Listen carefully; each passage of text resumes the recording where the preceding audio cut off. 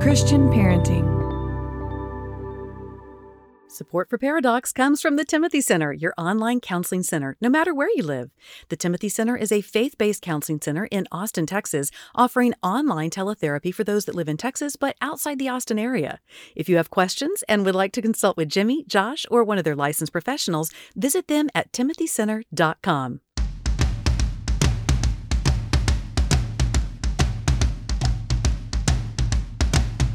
Recording live from Austin, Texas, powered by the Christian Parenting Podcast Network, a conversation about marriage and family that women will love and guys won't want to turn off. Doctors Jimmy Myers and Josh Myers are a paradox.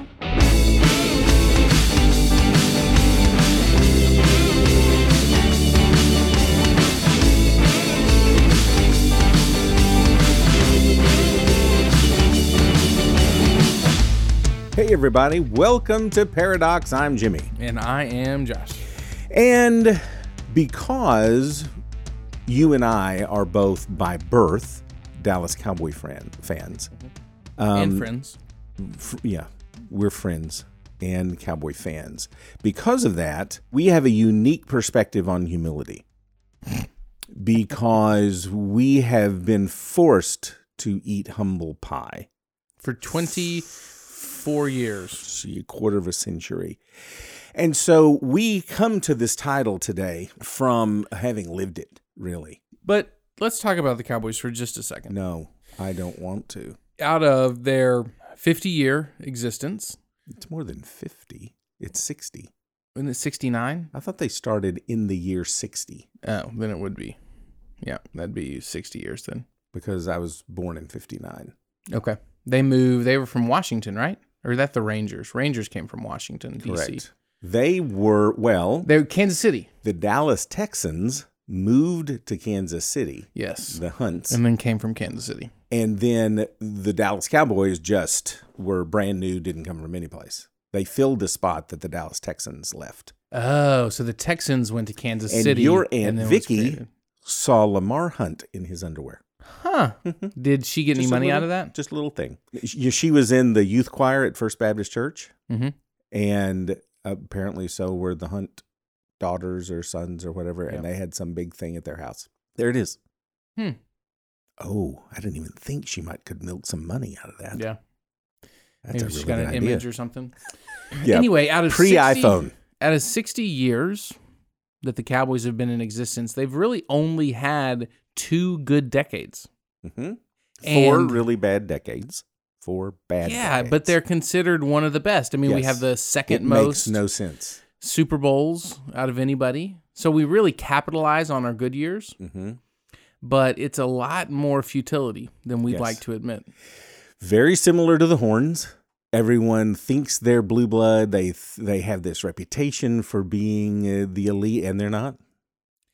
They always seem to screw it up. Mm-hmm. Which brings us back to humility. We're talking about humility today. We're talking about how do we raise humble kids in an unhumble society. Can you see, is unhumble?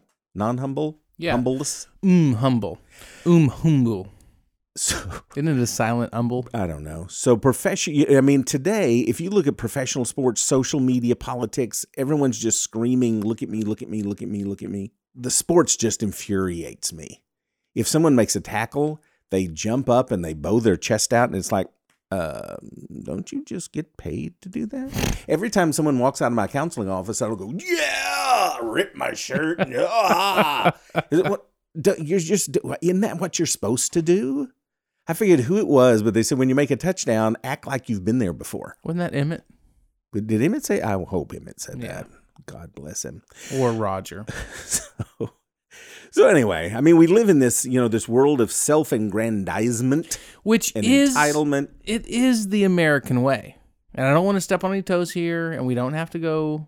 I mean, this wasn't created out yesterday. I mean, life, liberty, and the pursuit of happiness, capitalism, like it's very individualistic culture, me. So yeah, I think that it wasn't internet or social media, although that obviously made it worse. Inflames it. But I think that it's very American to fight for yourself. That is and true. Your way of life. But if you were raised like I was, to, as we've talked about before, to mimic John Wayne. Rugged individualism, silent. And we've talked before about how John Wayne was like the worst ever. But not only is it do it yourself, but there's also, I think, involved in the Protestant work ethic. There's a humility to that. Yes, yeah. I mean, it's a yin and a yang. Mm-hmm. Obviously, there can be a good way to go about the rugged individualism, but potentially I can find nowhere Little lady. in Scripture to actually justify the individualism. But that's another topic for another time. Yeah, I don't think Scripture supports our American way of life. Wow. Cancel Paradox. Hashtag. So humility just stands in complete contrast, whether we want to blame it on John or social media. Humility stands in direct contrast to where we are today. I mean, because humility, man, just think about humility. If humility was dominant on social media or in sports or in politics, because humility allows for there to be honesty. Like, oh, I might have done something wrong. Yeah. A curiosity of, that's so interesting, your point of view. Just because you're a Democrat, I don't automatically reject it. I'm interested in what you might have to say. And open-mindedness. Humility allows us to change our opinions. No. And not be vilified for it. Yes. So the problem is, and this is something that my daddy always used to say, if you have to toot your own horn, then your horn ain't worth tooting.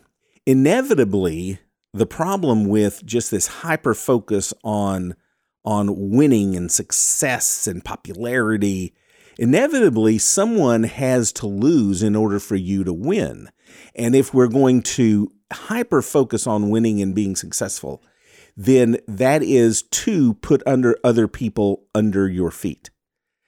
So it does set up this, people have said about Bill Gates, he doesn't want to win. He wants to take the person in second place and just gut them and leave them dying on he doesn't just want to win. It's about annihilation of any and all competition. I loved it. Okay. I loved it when you played sports and you would tackle somebody and you could just absolutely decleat them and then you would help them up. I've always felt, okay, that's it. You play really, really, really, really, really hard, but we are two human beings, and you express that when you play. So, what about when you would hit him and then you stepped on the guy's leg? Oh, that wasn't good at all. Yeah, that wasn't good. Dad one time just ripped into a guy with his cleats. That would have been awesome, though. And I thought no one saw, and apparently some people saw. So he had to go to the other person's locker room. Yes. And apologize. Think about this. This is what I love about team sports. I go up to our coach, Coach Clyde Evett. God bless him. And I said, Coach, I'm really sorry. And I didn't even finish until he said, yeah, you cleated that guy pretty good, didn't you? And I said, well, I just wanted to apologize. And he said, well, I'm not the one you should apologize to. And took me and walked me over to their locker room. Had me apologize to the superintendent, the principal, the coach, the players, and I am 60 and I remember it like it was yesterday. So the problem is we just live in a culture and there are cultural norms that almost just snuff out any attempts at humility. So solution. Hold on. Yeah.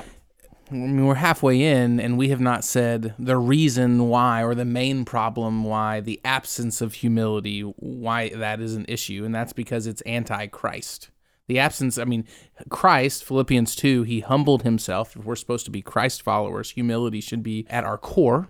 And so subsequently, if we don't have humility, we are not great representations of Christ. Obviously, you missed it. When he came up out of the grave and all the disciples met and they had this coordinated end zone dance that they did when he came triumphantly out of the tomb. Mm-hmm. Other than that one example, he was pretty humble for most of the time. But yes, humility is Christ-likeness.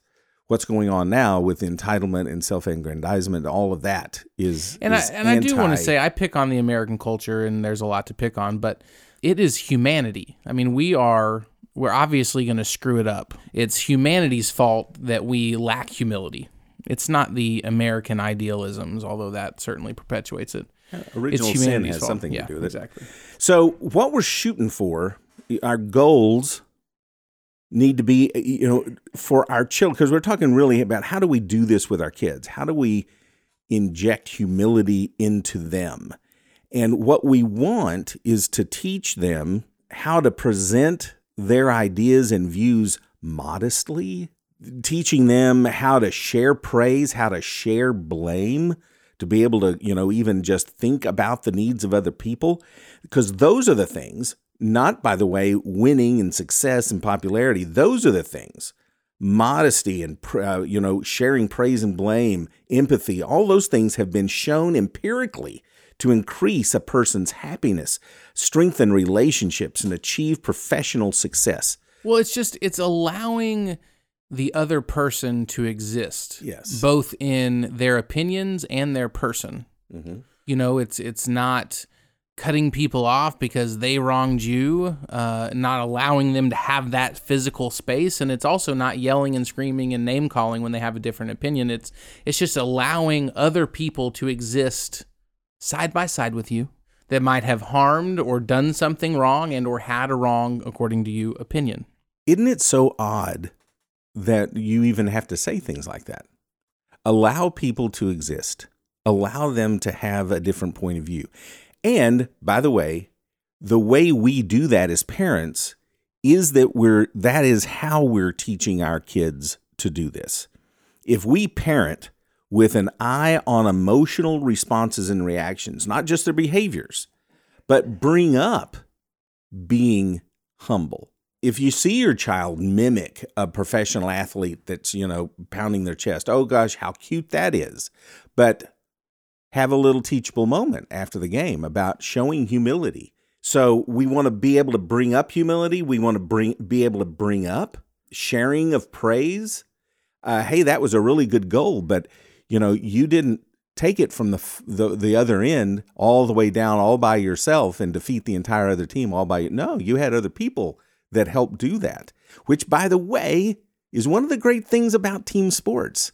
Team sports really should be about teaching humility because, other than tennis or golf or for the most, a team sport, it is about the offensive lineman sacrificing so that the quarterback can throw, so that the guy can catch. It's nobody is a one-man show, which theoretically ought to help in the humility category. But even, within playing an instrument by yourself, it doesn't have to be a team sport, and having respect for the instrument, that the instrument is very difficult to learn and that there's going to be a lot more failure than there is going to be success. It doesn't even have to be a team sport for us to teach this. It's the idea of accepting failure, that you're going to fail more often than you're going to succeed. And if we can get to a place where we can accept the failure, there's true and genuine and pure humility that ensues. And therefore, we don't just get bent out of shape anytime we fail. Which is why putting an overemphasis on winning and success and perfection is such an issue. Because if winning is the only thing to you, Dad, if being popular and how many likes a kid gets or how many people like or comment on something we put on social media, if that is so important to us, then we're really producing within ourselves an emotional fragility that can't handle the reality of succeeding sometimes, failing sometimes. And if we learn from the failures, that's what failures are for. And most coaches will tell you that you learn more from a defeat than you do from a victory. It's just really hard to always have defeats. Like I just said, sometimes you're going to fail, sometimes you're going to win. The softball team I coach is never going to win. It's just always no, they're not failing. I don't know. You could book something with the blind school for toddlers. So we play this sweet little league, Town and Country. And I don't think that they had a lot of enrollees this fall because of COVID. So the league was only able to field 2 teams. And first of all, softball, baseball, that's more of a spring sport. Mm-hmm. So fall ball, you're very serious anyway, those that are playing.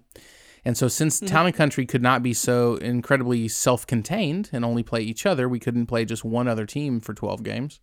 We're playing like fall ball travel teams. So we're and then we ourselves are traveling. So we're going to Georgetown and Liberty Hill and Bertram. And it's just sweet little innocent girls that do not understand the game at all. And we are getting creamed. I just want to pause on the Humility. concept of 7-year-old travel teams. All right, no, we don't have to go there, though. No, we don't. All right, so But we are practicing humility. yes, I love this. Unless, as parents, we're going to, not just focus on behavior, but we're going to talk about humility, and we're going to talk about empathy, and we're going to fold that into those teachable moments that we have with our kids. Because if we don't, then we've just left our kids with nothing but peers and culture to have that influence and to be able to teach them those things. So it all comes down to modeling more than anything, because we can talk about humility and the need for that in our children unless they see us be the exact opposite when it comes to sports or politics or whatever. So model a lack of defensiveness, because I think defensiveness is another thing that's just the exact opposite of humility. If someone has a problem with something that I did, and my automatic response is to defend it, as though the concept of me doing something wrong or making it, that is not even conceivable. Therefore, if I'm criticized, I'm going to defend myself. So we have to model a lack of defensiveness. We need to point out and praise when we see our kids not being defensive. Instead of trying to explain or excuse what they did, they just accept responsibility for it. Bam, point that out. Boy, that's a trait that we want to really, really foster in our kids. Back to the modeling, probably the best place or relationship where you can model it, yes, on Facebook and when watching the TV or having a disagreement at work, but marital oneness is probably the best way for you to, if you're married, model humility is towards your spouse, because your kids will pick up on all the nonverbal cues. And if there's a lack of humility, and if there's intense defensiveness, and if there's competition in your marriage, your kids are picking up on that. And so probably the best relationship to model humility to your kids is through your marriage.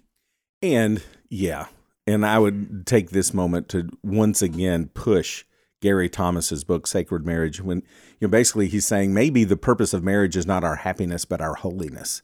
And about how marriage really is this crucible to teach us about our faith and who God created us to be.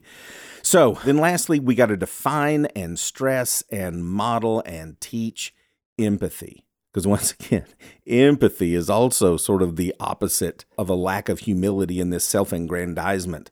So empathy, again, we've done shows on empathy before, but as a refresher, it's being able to see through someone else's eyes, to see and understand their perspective.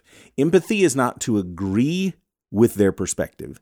It's to understand where that perspective came from. Again, I'm about as anti-abortion as they come, but some 16-year-old girl has an abortion. I go, okay. Really, really, really bad choice. Really, really, really horrific choice. But do I get where she came from? I would have to be almost non-human not to understand where she came from.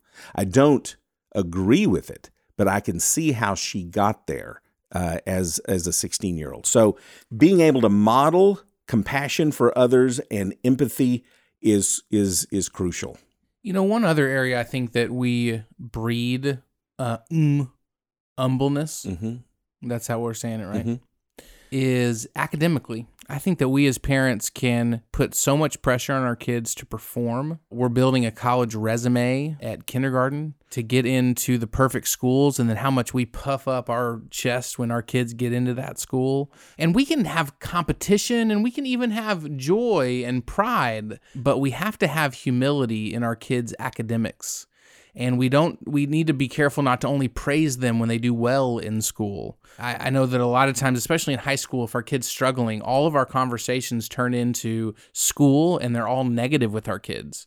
And I think that there can be this nonverbal message to our kids that you have to be perfect academically. And I think that plays into the humbleness. with our kids. So we've highlighted a lot today sports, but I think it happens academically a lot with parents. Oh, without question, which is why we devoted an entire chapter of the book that I wrote with George Barna, Fearless Parenting, Raising Faithful Kids in a Faithless Culture, Secular Culture. I forget. Talk about that whole thing, that academics in some ways is worse because every kid's involved in academics, but not every kid is going to be involved in sports, and how the parents push it. And research study after research study has shown that success in school does not necessarily equate to success after school, that there is a lot more involved than simply getting good grades when it comes to the success of someone, later in life. I'm glad research supports what I always told myself. Yeah. Josh, just because you have to work hard for your 78s does not mean you will be successful. Exactly. Humility, model it. If you want more information about this episode or anything previous, it's paradoxpodcast.com. You can also find us on our socials there. You can also always go to christianparenting.org/paradox and find us on our podcasting network website as well. Hope you have a great day. See ya.